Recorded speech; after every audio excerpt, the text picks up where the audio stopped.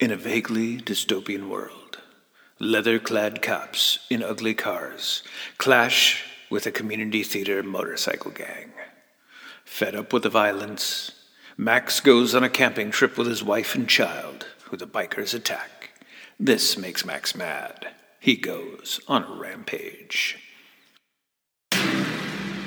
Femininity in the post-apocalypse.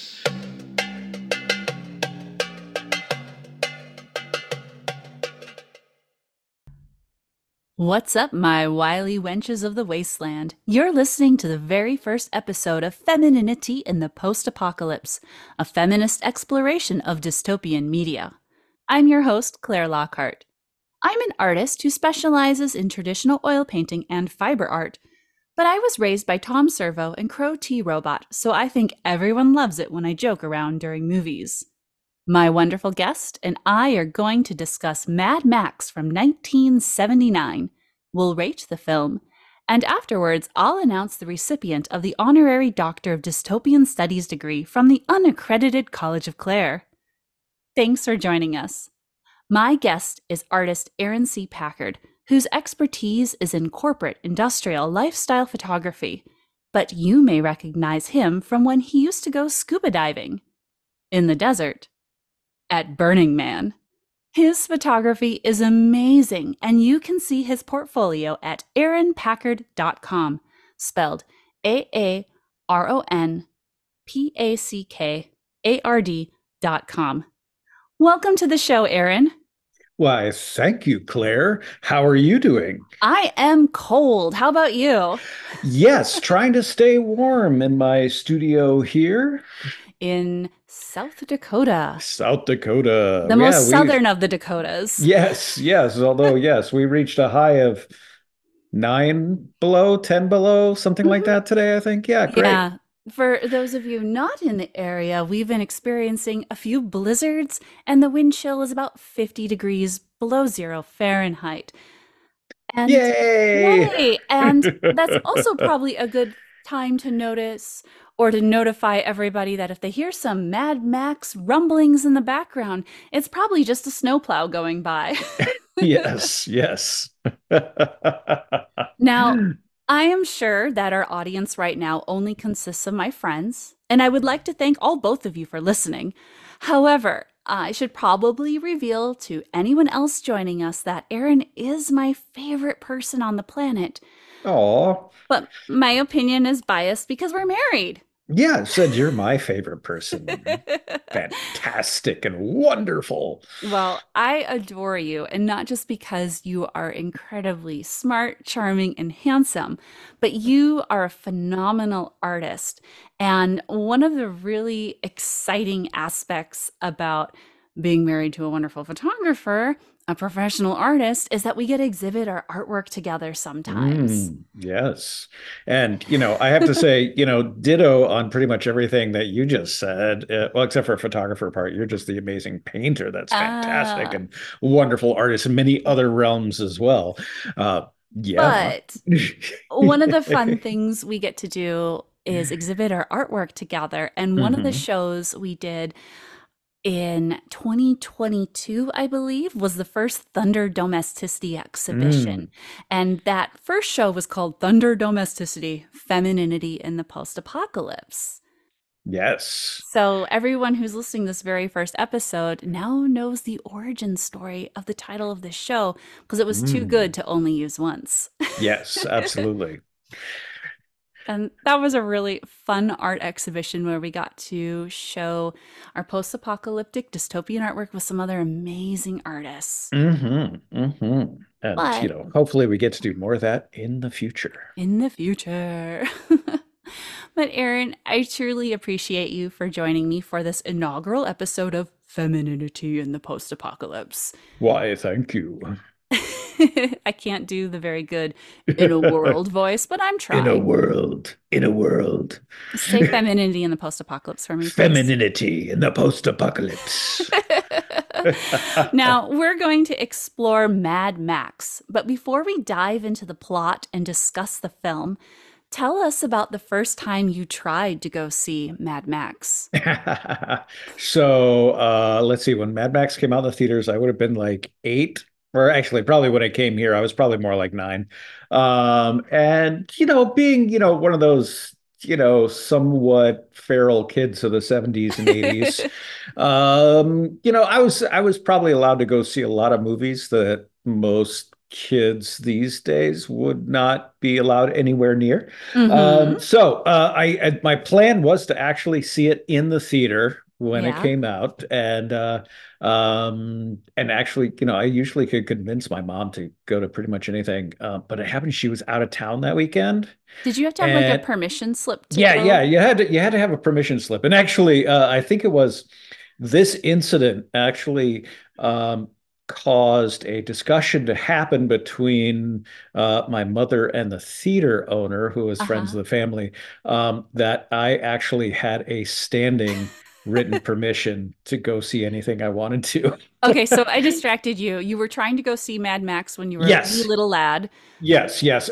But so like I say, my mom was out of town. So, my parents who were not together, my father was somewhat looking after me, I guess, that weekend, however that worked. When you're a Uh, feral child. Feral child, right? But there was, miscommunication, and I couldn't get the permission slip that I wanted to go see the movie, so it caused some strife for a little while. I was a little upset about that, but things moved on.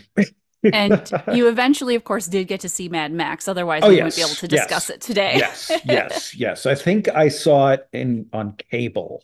Okay. Um, but I did see the sequel when that Hmm. came out in the theater. And actually, I went to go see that with my father and a few of his friends So who he made were, it up to you.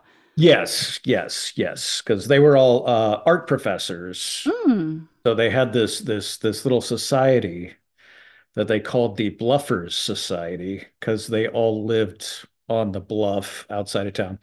I know, real original. And but they would basically these couple of guys would get together and they would go to a diner, have really Hmm. greasy food and pie, and go see the worst movie that was out at that time. Okay, so they went to go see the sequel because they thought it was going to be the worst movie. Yes, yes, All and I got right. I got to tag along that time. So Oh, that's excellent.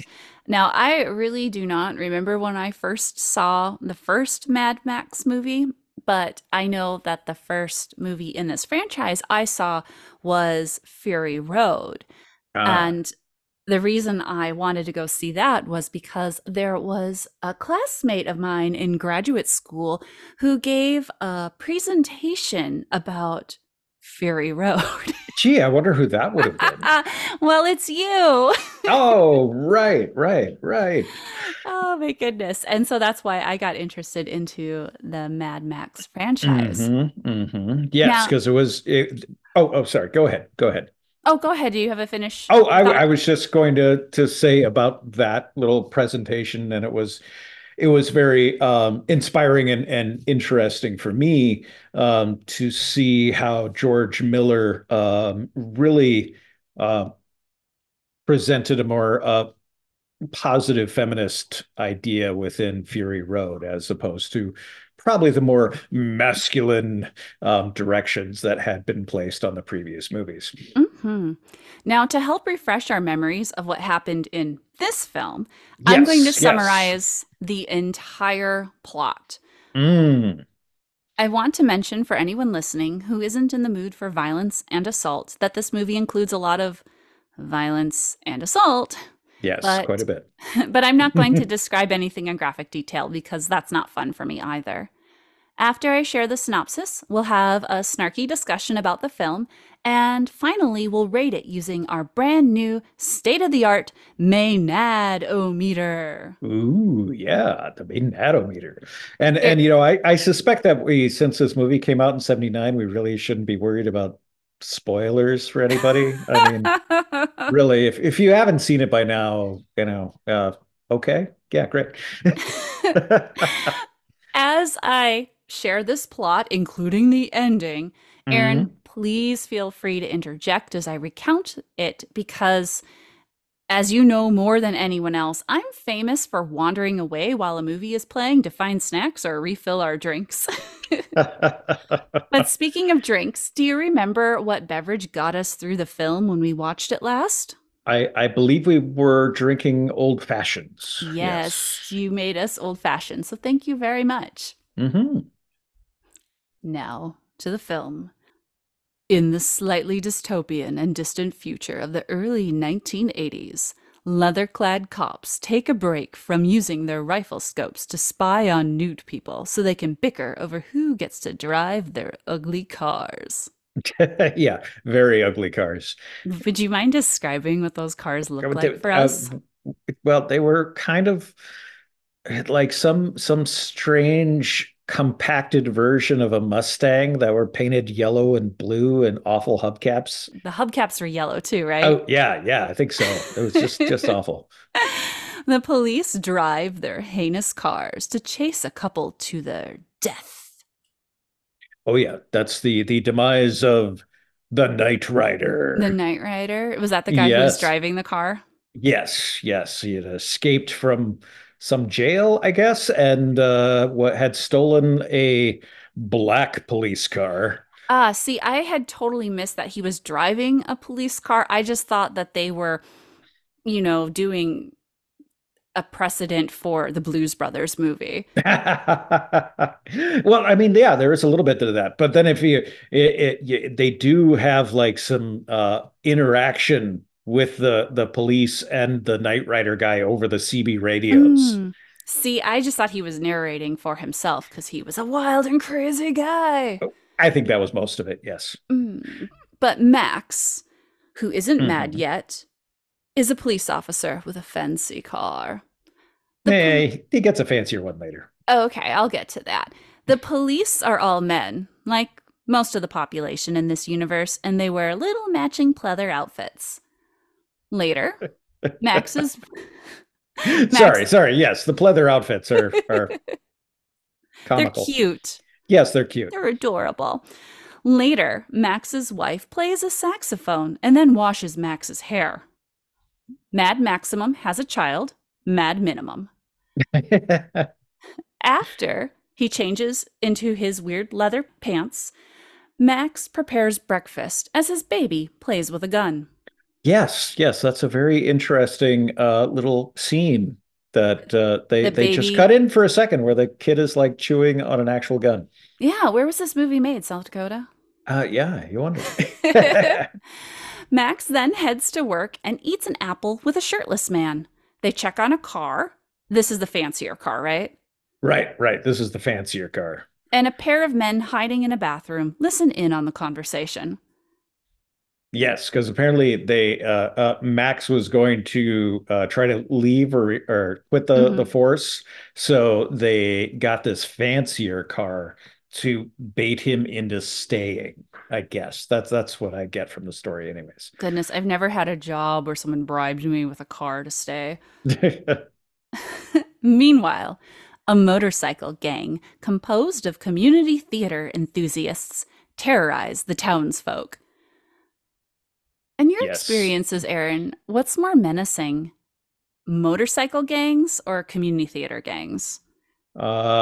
Community theater gangs, definitely. But definitely, I mean, if you're watching this movie, you see a crossover, I think, from the community theater gang into the motorcycle gang. Yeah, they didn't have time to wash off their stage makeup before they started terrorizing the townspeople.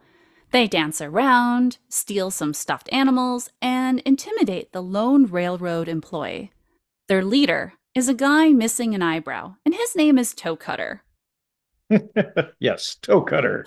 Wonder where Is the name comes from. You never get a backstory on does he have a toe that got cut off? Does he use his toes to cut other people? I don't know. And and is Toe Cutter in this franchise Immortan Joe's grandpa? Oh, it could be, but it is also the only actor who is in the Fury Road movie. Mm, So he's the only one who, yeah, came back or that they wanted to have come back or something to do it. okay.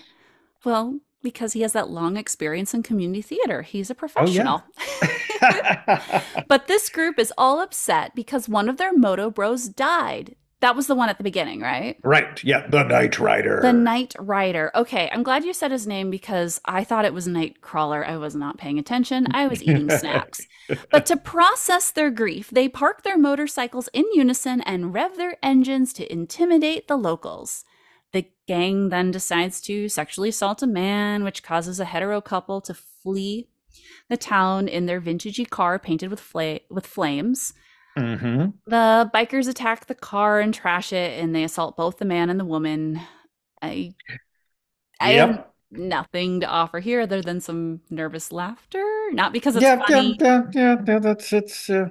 Anyways, Yep. yep. Anyway, the police come across the scene afterwards. They yell at the man and call him names as he flees.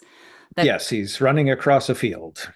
great police work. The cops Hmm. find the woman chained up and they pull on her leash as she tries to get away from them. Yeah, Max, yeah, that's great. Max's buddy first introduces himself as Jim Goose, and then he stops pulling on the chain and carries that woman away.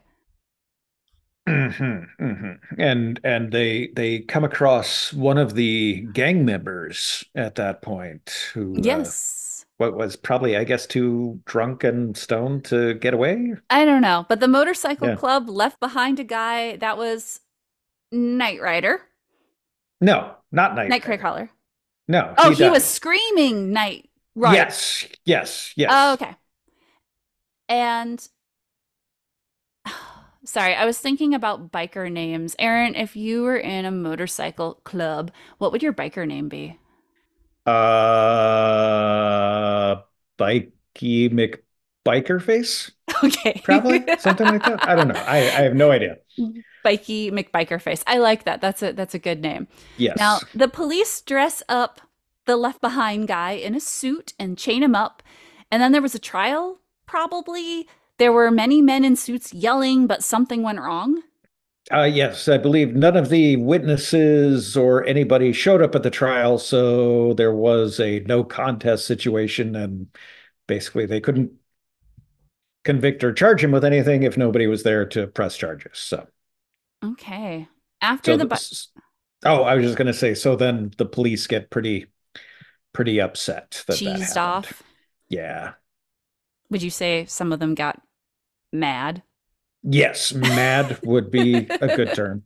Well, after the biker is released, his brethren celebrate by stripping, licking, and shooting a feminine mannequin. Wow, those guys know how to party. Toe Hmm. Cutter threatens the besuited biker, and suddenly the scene cuts to some thin lady crooning in a bar decorated completely in styrofoam. Yes, it is a exceptionally 70s disco Australian motif, I would have to say. Yeah. Anyway, the theatrical bikers then cause Madison Maximilian's friend to crash his motorcycle. But his friend shakes off the accident and loads up his bike in someone's truck. The hooligans cause him to crash this new vehicle too, and then they set him on fire. Hmm. And that is the Goose, The is is Goose. is that police officer's name. Officer Goose. Officer Goose. The original title of this movie was Silly Goose, Mm. Hmm. and it didn't pass the draft, so they changed it to Mad Max instead. Yes, yes. Although if you see the original poster of Mm-hmm. Mad Max, the cop figure on the poster is really wearing Goose's costume as opposed to Mad Max's costume. Yeah, Silly Yeah, Goose. silly goose. In this wasteland civilization, there's great dental care because everyone's teeth look pretty nice. But the regular medical care is lacking because Max is able to not only visit his severe burn victim friend in the hospital while he's wearing his dirty, sweaty leather getup, but he messes with the sheets and touches the patient with unwashed hands. Maxwell, who is Hmm. now officially mad. Very mad. He threatens to quit his lifelong career as a police officer at the ripe old age of 23. Hmm. His shirtless boss, who Fifi. Fifi, who Fifi. Fifi, who also loves leather, Hmm. convinces Max to go on a vacation instead of quitting. Oh my gosh, I wish I had a job where someone gave me a car, told me to go on vacation I know. when I was only 23. I know. That's just amazing. I don't know how you get vacation time with a job. I've never had a job that had vacation time, Oh no. but I also have never had a shirtless boss in pleather pants. So maybe I was in Right. the wrong field. He wore some jaunty scarves as well. Ooh, jaunty scarves are great. Yes. So Max packs up his van and takes his wife and kid camping. At one point, Max has to deal with a tire repair, so Madeline Maxine drives the baby to go get ice cream. Toe cutter. Hmm. Yeah, And they run into the toe cutter. yes, bum bum bum. Bum Toe bum bum. Toe cutter and the rest of the motorcycle gang find them and lick their ice creams, which causes Mrs. Mad Max to smack him with the cone and drive away quickly. One of the bikers tries to lasso the car with a chain, but cars tend to be stronger than human flesh, and so his hand is ripped off his arm.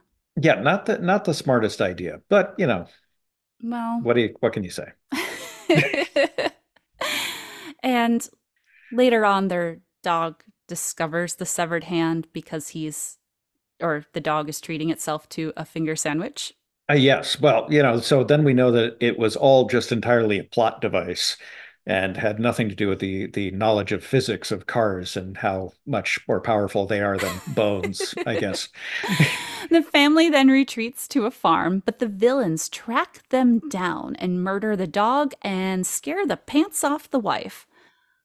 I know this is a low budget movie, but this woman never has pants on. How much did pants cost back in I 1979? don't know. I don't know. She had a nice pair of Uggs at some point that showed up, even though she had been wearing sandals the whole time. Oh, and And that she one, suddenly was in boots. it was cut So to tall, furry boots, right? yeah, yeah, yeah. So apparently, I mean, the story goes is that they framed the shot wrong or something. Oh, she But thought anyways, they were only going to film her from the waist up, right? yes, And she was yes, wearing warmer boots. yes.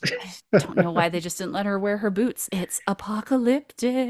know. You need pleather when you can't afford leather, boots, and a bunch of belts, right? Yes, yes. And as And this that pretty much has it. So the antagonists abduct the baby, but the kindly grandma who owns the farm threatens them with a gun, so Mrs. Mad Max can regain Mad Minnie and escape in the car. Hmm. But alas, something is wrong with the vehicle, and so the mom runs down the freshly paved highway with the baby, right down the middle of the highway, Right down the middle. Doesn't doesn't doesn't try hide, to get doesn't. away. And yeah. Anyways. The granny tries to hold them off with a gun, but to no avail, because the motorcyclers run over the wife and child. The baby dies, and the wife is transported to a hospital and is possibly still alive, question mark? I guess so. They say that she's stable and surviving, but Hmm. yeah, that doesn't seem to matter. Yeah, but remember Max freaked out because his friend was in the hospital for his burn wounds, and he's Hmm. like, that's not him. So I guess if his wife isn't mint in box, he doesn't want to be married to her either, Right, so she right, might as right. well be dead. Nice Right. And the, guy. and their child is dead as well. So that would Yeah. cause some madness, I would suspect. Yes, this inspires Madden Maxwell to go on a rampage. Hmm. He's beyond mad, but Yes. would you say he's beyond Thunderdome? Sorry, I apologize. Anyway, ignore that joke, strike that from the record. Max dons his cop pleather and hops in his fancy car. First, he threatens the mechanic that was helping him with the tire. Then, he starts mowing down bikers. I'm Hmm. really curious how anyone survived the making of this movie. I know. Apparently, there was only a couple of minor injuries in the entire making of the film. So you're saying only the children were injured? Probably. Well, the minor injuries. I'm sorry. Yes. Ha, When I have to explain the joke, that's how you know it's funny. yes. Yes. Apparently, American stunt people Mhm. were sure that somebody had died in one of the motorcycle crashes Wow. that they show, but apparently there was just some minor scrapes. So, Now, the protagonist is immediately shot in the knee, and then one of the bad guy bikers drives over his hand. Heroic fanfare swells in the background as Maddox Maximo regains his strength and starts slaughtering his foes. Then, dramatic royalty free music plays as he kills everyone else. yes, he chases down Toe Cutter and makes him go headfirst into a semi. And he feeds And him his own toes. yeah, basically. And then he runs other guys off a bridge and then he keeps going. With the magic of sped up footage, he tracks down the surviving biker guy and handcuffs him to a crashed vehicle, gives him a hacksaw, tells him it would be quicker to cut off his own limb rather than cut through the cuffs, and then Max sets the vehicle on fire so it explodes. Max drives off toward a 1 point perspective finale as a French horn serenades us all. Yeah, you got to wonder about the trying to hack through an ankle, your own ankle for that matter. Yeah, I don't think I Um, would have been able to do that faster than cutting yeah, through a yeah. chain. I don't think he really expected any of that to happen for some reason. I think he just expected the guy to blow up. So Well, he's gone mad, so. yes, That's what the apocalypse will do to you, right? yes, yes. But speaking of living in a generic dystopian civilization where resources are scarce and everyone is dependent on vehicles, now would be a perfect time for an ad break because gas prices are wild and we have to figure out how to be able to afford to drive to work. Yes, we do.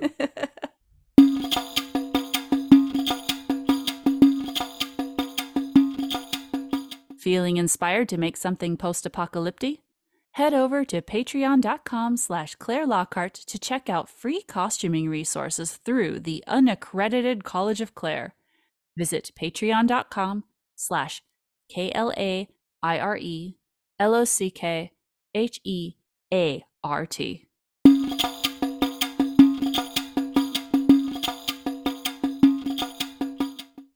Welcome back.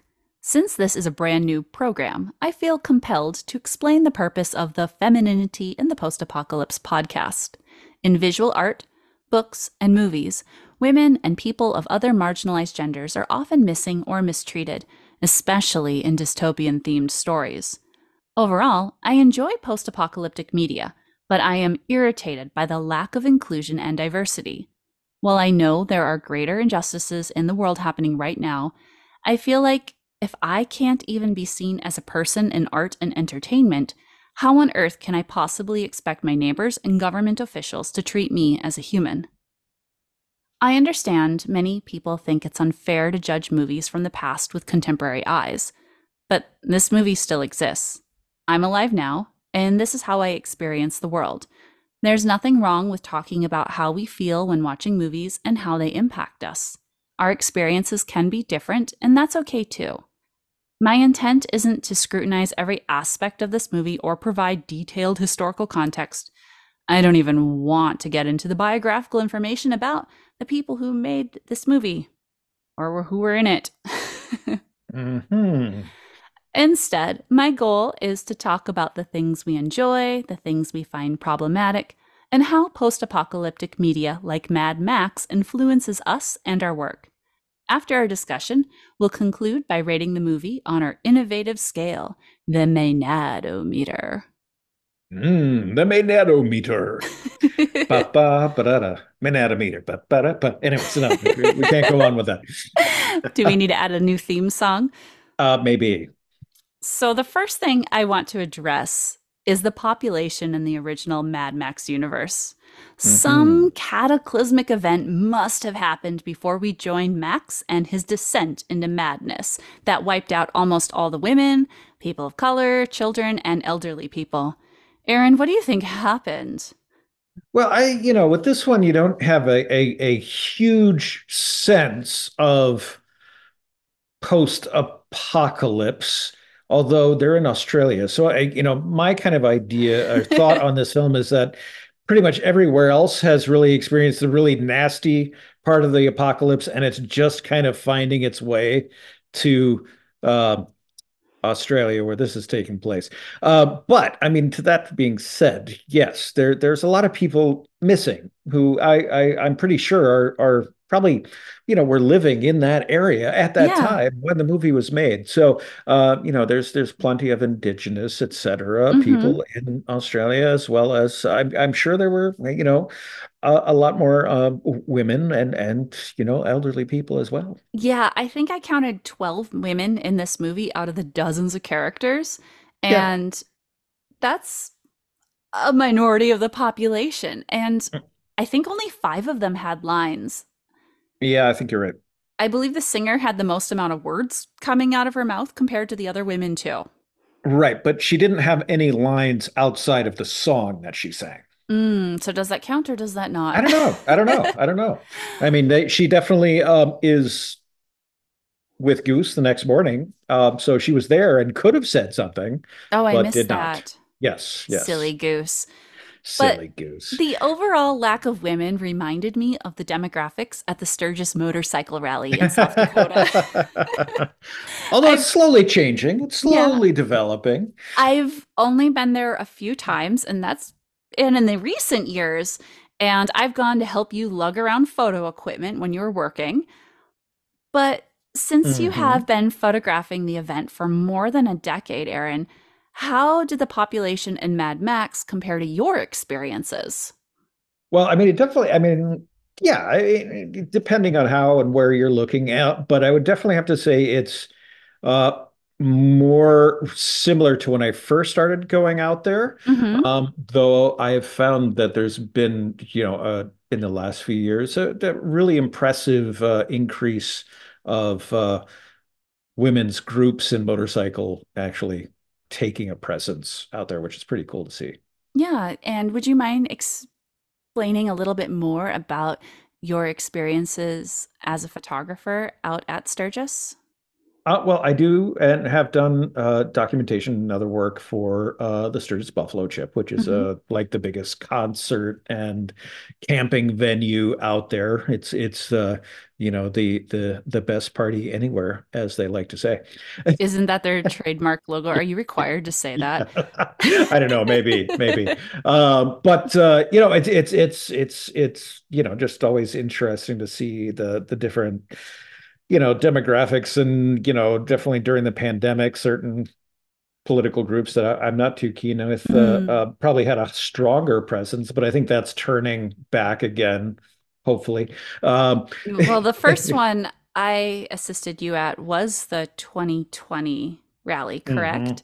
I think so. And the population in the Buffalo Chip itself felt very Mad Maxian to me, where it was Mm. a lot of men cosplaying as bikers, and there wasn't a ton of diversity in the main part, but there's the offshoot, the Camp Zero, correct? Yeah, yeah. Which has a lot more fun and quite a bit more diverse. And you've managed to create some amazing photographs of the shenanigans happening over there. Yes. Many fun shenanigans. Do you have some of these photos up in your portfolio on your website? Yeah, yep. You can see them intermixed with some of the general areas of my website portfolio, but then also within projects on my website, there's a specific Sturgis gallery to check out.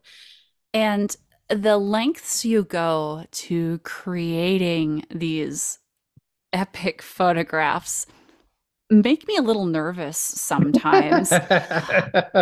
I mean, not only are you really close to bikes just whooshing past you and multiple rides and everything, but sometimes my understanding is you hang off of motorcycles while doing Well, photography. then yeah, I kind of have sat on them backwards on Mm-hmm. the back end during different to get specific kinds of photographs and such. And The photos are great, but as your spouse, whoa.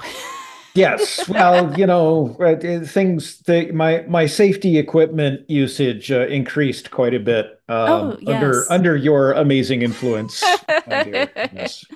So maybe I should just say, hey guys, hire Aaron for your next headshot so we can make sure he has good safety gear the next time he chooses to hang off the back of a motorcycle while he himself is backwards. Yes, yes. I like that idea. Definitely. And with the photography that you do out there, you also participated in the art exhibition they had this last year, the Motorcycles as Art, correct? Yes, yes. That was a project for many years was basically curated and run by the photographer Michael Lichter, Mm-hmm. who's just been in the motorcycle industry for quite a while, and is just has epic work. But he retired from that this past year, and a few other people came in. They kind of separated the art side and the motorcycle side Mm-hmm. between different people. And our friend Savannah Rose took over the art side and invited me in, and as well as some other people. So that was a really nice chance to have some work up there and mingle and schmooze with those guys. It's great. It's Yes. always fun. Well, what's fun or funny is they would have all of your photos for all their promotion for the Buffalo Chip, like on the big LED screens and everything. And then you'd have the same image inside in like the fine art gallery. Is that weird to see your artwork used like that? No, no. I mean, that's very much, a lot of my, you know, directive and past has been in the advertising and marketing world. So that's Hmm. where a great deal of my work ends up going and being used. But it's nice to be able to share it in more of the traditional printed, Hmm. untainted by advertising kind of display. You need to be careful. Your MFA is showing. Oh no, not my MFA. Now, like at Sturgis, there's a huge pants shortage for the women in the Mad Max world. And Yes. when I watch movies through my contemporary lens, it's difficult not to notice costumes that appease the male gaze. And I'm referring to the concept of the male gaze spelled GAZE that is tied to the visual arts. Yes. I'm pretty sure most people first learn about this in John Berger's Ways of Seeing. Yes, yes. And it's sadly a very foreign concept for most people outside of those realms of Yeah. academia. And it tends to throw them off and make them feel threatened a little bit when it's really just a philosophical conversation in a Mhm. sense. This often means art is created by cishet men for the enjoyment of cishet men, and they often objectify women's bodies in the process. Yes, and it's been like that for a long time. Oh yeah, that's goes back Mhm. to the 1970s when Mad Max was made and when Berger wrote Ways of Seeing. It goes back through the history of visual art. If you look at any movement from Impressionism and you go further back in time through Baroque, through Renaissance, and it's everywhere. Oh yes, yes, yes. I mean, it is with the development and strength of the patriarchal type of systems that we Hmm. run under. Those ideas and ideals pretty much were the only ones allowed. Hmm. One way we've been pushing back against this stereotypical depiction of women as pantsless or absent is our annual Thunder Domesticity art exhibition. And Hmm.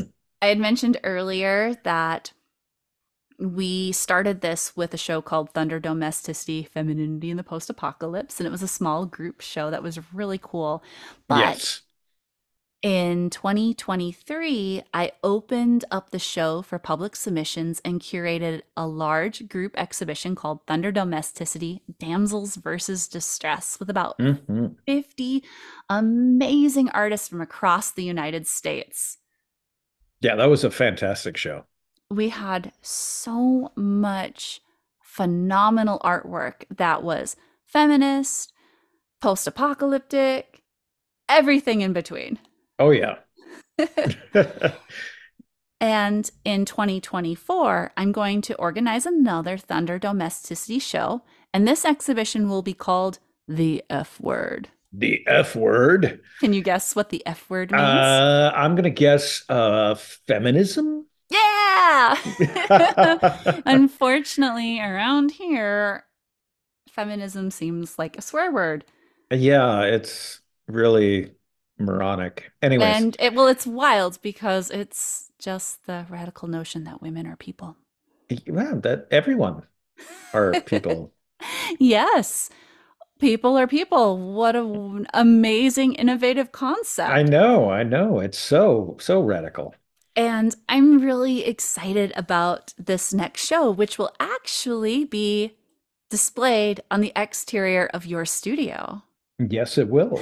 On the north wall of Seven Center in Vermilion, South Dakota. Yeah, it will be amazing. And I really can't wait to see what people submit. And if any of our wonderful friends who are listening right now want to participate, submissions for the F word are due April 12th, 2024. April 12th, 2024. I should have you do all the commercials. All the details for this exhibition are on my site, clairelockhart.com, under the events tab. It's free to enter. We do this show because we want to highlight and promote women, non-binary people, feminism in general, uplift everyone. And Mhm. so we make it very accessible. But I want to mention that selected artists who get juried into the show will pay a printing fee, and we keep it as small as possible because, well, I kind of know the person who does all the professional printing for this exhibition. Yeah, gee, I wonder who that is. Oh, wait, we Yeah, have a printer in house right here. Yes, yeah, I guess yeah. that would Your be day me. job is printing. Yes, yes. But then, you should explain on how once we have created those prints, how they are displayed Oh my on gosh. the exterior of the building. Yeah, so we decided to do prints so that way people don't have to send their original artwork and deal with insurance and shipping. Oh my gosh, costs so much. So they pay a printing fee. You do all this phenomenal printing cheaper than we could get it done anywhere else, and it looks so good. But then I take these archival pigment professional prints and I wheat paste them to the side of the building. And last year, the show was in March, and oh my goodness, it was cold. We had to literally chisel ice. We borrowed someone's pressure washer with hot water to try and break up some of the ice Yes, yes. Yeah, the guys who were like cleaning the next air, door. yeah, for the kitchen or whatever, were Hmm. steam cleaning stuff. We're like, hey, you want to borrow it? Yeah, it was fantastic. Oh, it saved us hours of work, but we were Yes. chiseling ice to get the exhibition up, and I have found that my wheat paste technique will survive the 120-degree temperatures we have in the summer, the freezing temperatures we have in the spring, Yeah. and the snow, the thunderstorms. And with the wheat paste process, it adds this extra texture to it and makes everything look even more dystopian. And Yes. it degrades over time. We have a wonderful reception where we have artists coming in from all the surrounding states. We have had people drive over 5 hours to come here and be part of this exhibition and hang out and meet the other artists. And once again, anyone who's listening, I really hope that if you make art, the weirder the better, the more absurd the better, and send Yes. it to me. But go to my website, clairelockhart.com, go to the events tab, look up Thunder Domesticity, the F word. All of the submissions are due April 12th. The details are there, but the exhibition opens May 31st, 2024. May 31st, 2024. I'm saying that in case anyone's listening to this in the future. Yes. Yeah, because I And mean this should well, I mean you just got to say, I mean the show itself is somewhat of an art piece mhm. in itself, in that it is this ephemeral installation that gets basically destroyed by nature and sometimes by passersby late at night. You never Well, know. Somebody tries to. we haven't had too much vandalism before. No. Usually, what happens is people with a lot of really bright lipstick will kiss the Oh, artwork they like the yes. best, Yes, we have which had that is happen. wild. Oh, I totally forgot. But you host all of the artwork in an online exhibition too. Yes, yes. So we keep a record of the show in a gallery on the Packard Group LLC.com website. Is that just packardgroupllc.com? Yes, Packard Under Group LLC.com. Okay, and we have last year's show up in case anyone is curious on if their work is suitable for it. But really, if you're my friend, you know the curator. Yes. But I want to mention the date of the exhibition opening again is May 31st, 2024. And in case May anyone's 31st, 2024. and in case you're listening to this far enough in the future, but not so far that I'm no longer curating exhibitions or I'm dead. But No. check my website in the events tab because there might be a different show to enter if this date has already passed. Because I love hosting these group exhibitions and promoting other artists. Yes. I don't have a smooth transition out of this. Do you have one? Um, no. No. So we're going to go to the magnetometer next, Yes, or we'll talk about the okay. magnetometer next. I just want to make sure that we were done talking about I think we're Mad good. Max Yes. overall Yes. Yes. I think we're good. and all the little pleather pants. Yes. So, the magnetometer is our feminist rating system that evaluates dystopian media on a scale of 0 to 5 skulls. Maenads were the ancient Greek followers of Dionysus who abandoned their responsibilities to run off and drink wine in the woods, and they occasionally ripped their oppressors apart with their bare hands. So, life goals, right? Oh, yeah. So, a higher skull rating means the movie included women and people of other marginalized genders, and they were treated well. The evaluation will be based on the representation and dignity of women. We'll consider the amount of women included, if they are central to the work, and how they are presented visually. If you don't mind, I'll share my rating first. Go for it. So, on a scale of 0 to 5 skulls, I will give Mad Max from 1979 1 skull. Yeah, that's kind of where I was going at maximum. I mean, I wasn't At sure if I was Mad going Maximum. mad maximum. I wasn't sure whether it would just be a fraction of one, but yeah, one would be the top that this one would get. I'll let you decide what your final definitive score will be. I'll explain that I'm giving this movie 1 skull because not every single woman in this film was assaulted, murdered, or nude, which is an incredibly low bar to clear. And it's a little sad that I feel obligated to give this movie credit for that. There just weren't enough women to brutalize or objectify overall. Yes, and the only disturbing, awful thing that I could say was the sort of the equal amount of assault, kind of both to male and female, you might Yeah, say. but there were fewer women, so a higher percentage of them got assaulted. Right. It's That is kind of very like true. That is how very true. there was at least one nude man in the movie, but Yes. there were multiple nude women, Yes. and Max's wife just, there was no pants budget for her. No, there wasn't. And there was a huge lack of diversity in the cast overall, but at least one of the women was in her 60s and she did play an important part. So my score is not going to be just a complete 0. I have seen worse movies in the treatment Oh, of yes. women. Oh, yes. So at least some of the women had clothes, and there was one woman who was older than me and she had a gun. So I'm officially giving Mad Max 1 skull. Aaron, how would you rate this movie on a scale of 0 to 5 skulls based on how women were represented and treated? Well, like I said, I think 1 is the maximum I could give it. Definitely. I was contemplating giving it like a 3/4 or half. for a lot of those same points that you stated. It's it's pretty much the women within it are only sort of plot vehicles for the male characters, Yeah. in that that they get killed and then it's revenge. So it's the wife wasn't killed right at the beginning of the movie, I know, that's so she wasn't innovative. fridged right away. Yeah, they didn't do that at the But start. so I guess there's that. That Hmm. helps to give it a one, I Hmm. suppose.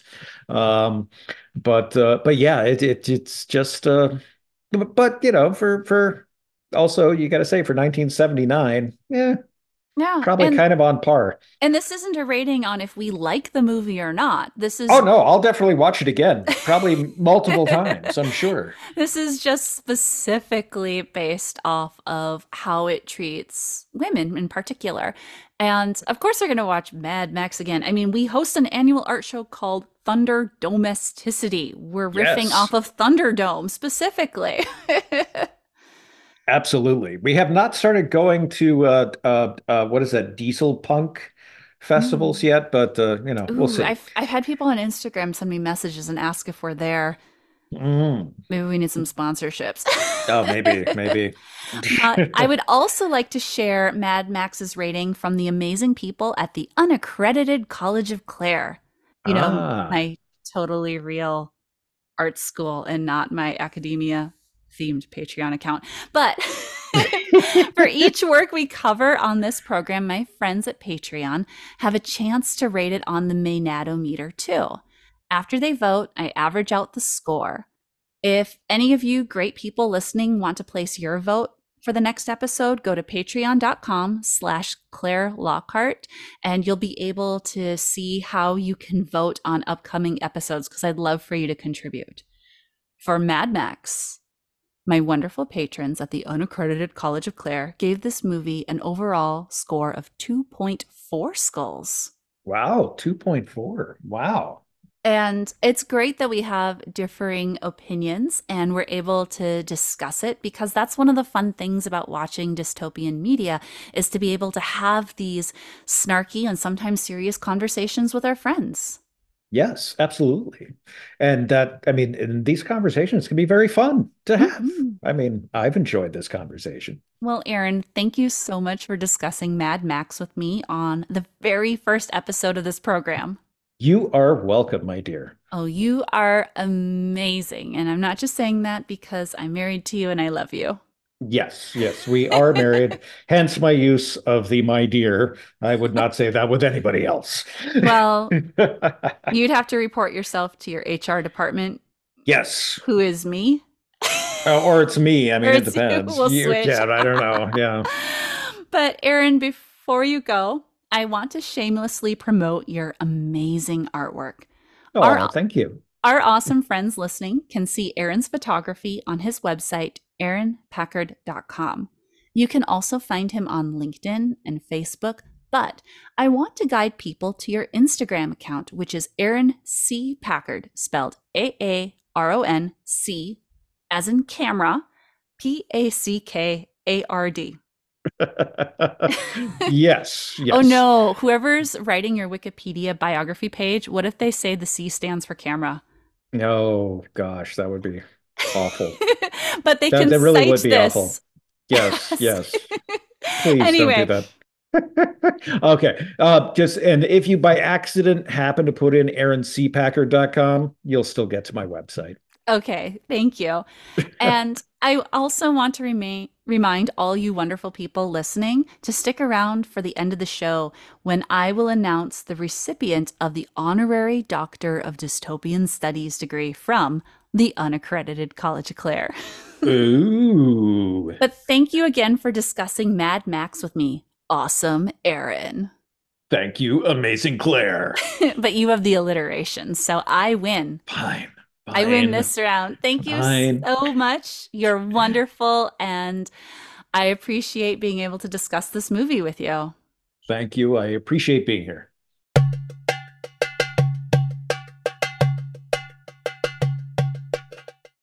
This program is part of the Department of Dystopian Studies at the Unaccredited College of Clare. If you thought that this podcast is really just an advertisement for my academia-themed Patreon account, you're right. Because I created UCK, I get to bestow honorary degrees upon my favorite people. Today, I am happy to announce the current recipient of the Honorary Doctor of Dystopian Studies degree, Sonia Hernandez Packard. Sonia is a wonderful jewelry maker. The earrings she creates out of shell casings are to die for. Metaphorically, anyway. If you haven't bought jewelry from Sonia at a farmer's market, you might catch her bowling or singing karaoke. You can also find her on Instagram at Sonia Elaine. That's spelled SoniaElaine. Welcome to the show, Dr. Sonia Hernandez Packard. Woo! Hi, thanks for having me. Thank you for taking time out of your busy day to join me. Yeah, no problem. I was happy to hear that you're doing a podcast, and I figured why not?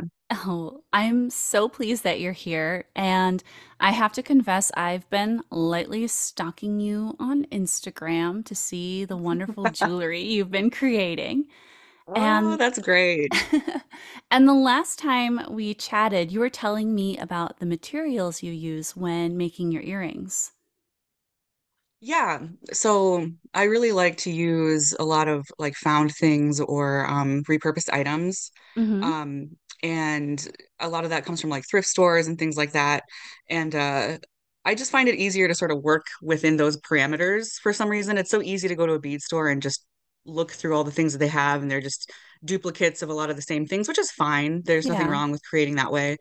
But I really like to go and find unique things that it makes it a lot more one of a kind since the supplies are limited on those things. And then I also have an autoimmune disorder, which they Mhm. actually don't really know much about it, but I do know that it causes sensitivity to my skin. And so I do use like hypoallergenic or like silver plated and gold plated ear wires for my earrings, and that's that way everybody can wear them. That's really great that you're thinking about that inclusiveness with the jewelry that you're making. You almost have me convinced that I need to get my ears pierced so I can wear some Yeah, of you your, should. especially with the jewelry that you're making with like the bullet pieces seem very appropriate for the post-apocalypse. Well, if you want to get crafty in the post-apocalypse, you can use empty shell casings, and they work for lots of things. I think if you want to get really creative, I think that you probably have a lot of time on your hands. But yeah, no, I don't actually shoot guns. I've never really shot one in my entire life, but um, I'm Yankton Sioux, and part of some of the things that we make as Indigenous people are like things that we've encountered Hmm. throughout history. So things that we wouldn't necessarily use, we utilize them in our arts, like shell casings, and that's one of those things that people use in necklaces or things like jewelry and things like that. So I like to incorporate that into what I make as well. That's so cool to learn more about your process. And yeah, I've never been around guns before. I have some Nerf, but that's about it. Yeah, I think I shot a BB gun one time, but that was it for me. I did not like it. Well, Sonia, I'm thrilled that you could join me. Now, instead of making you give a boring acceptance speech, I'm going to ask you 5 quick questions so our fabulous listeners can get to know you. Okay. And I'm not going to ask you if you're ready because that would count as one of the questions. But if you're good to go, I'll get started. I am good to go. First of all, what is one of your favorite post apocalyptic movies? Um, One of my favorite post-apocalyptic movies, and I do watch quite a few of them.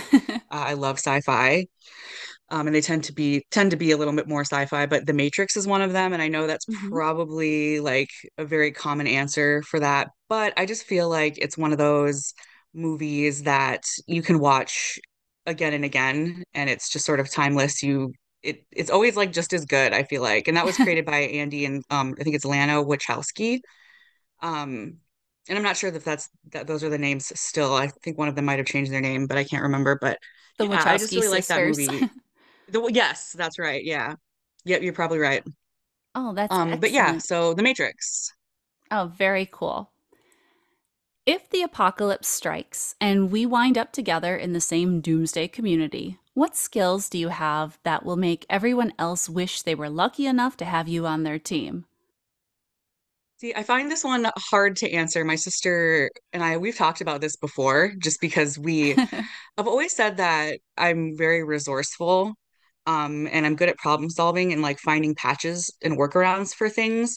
So it's sort of like kind of what I do, not to, to obviously join back into my jewelry making, but it is a lot of like when you're sort of just given something or a situation and then you kind of figure out how to deal with it. And I think I'm really good in those sorts of scenarios when I'm given a problem and I'm asked to solve it.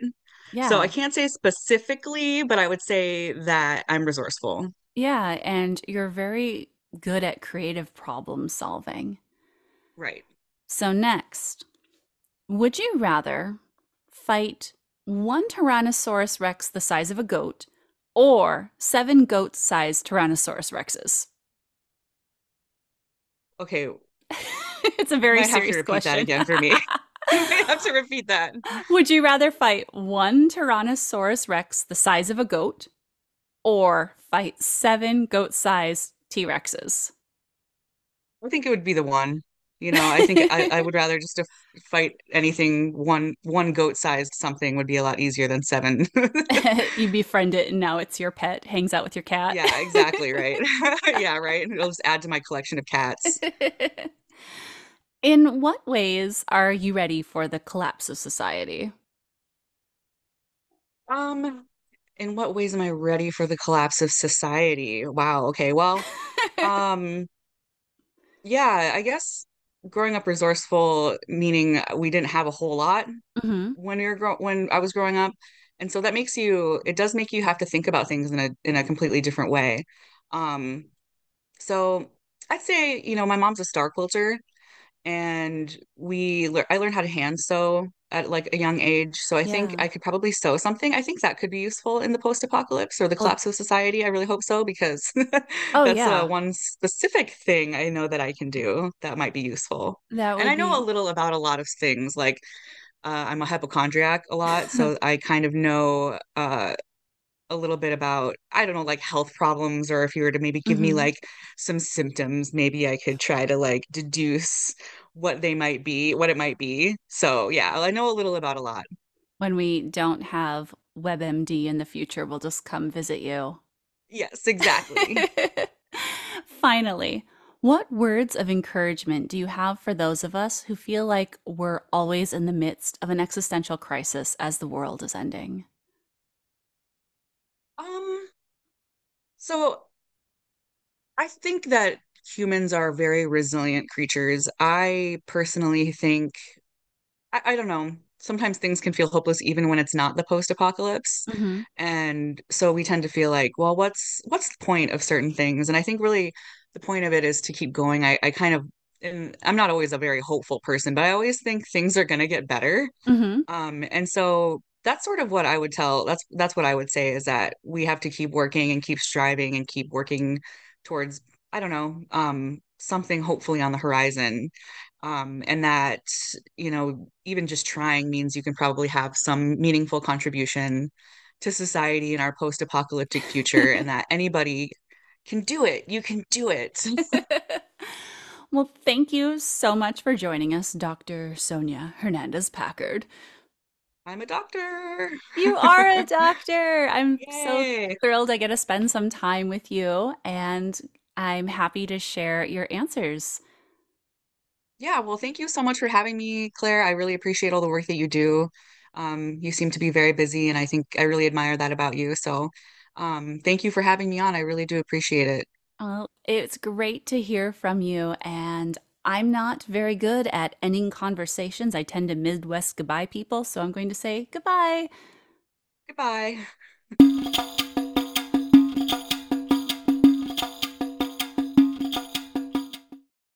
Femininity in the Post-Apocalypse was created and edited by me, Claire Lockhart. Join me at clairelockhart.com, spelled KLAIRELOCKHART, HEART.com, and you can find the call for artists under the Events tab on my site. Thanks to Aaron C. Packard of Aaron C. Packard Productions for providing the voiceover work and my recording equipment. Find him at aaronpackard.com. That's AARONPACKARD.com. Thank you for listening, you awesome people. Please help this show for free by sharing this program, subscribing, or writing positive reviews in order to appease the malevolent algorithm gods. I hope you'll be back for the next episode, same Claire time, same Claire channel.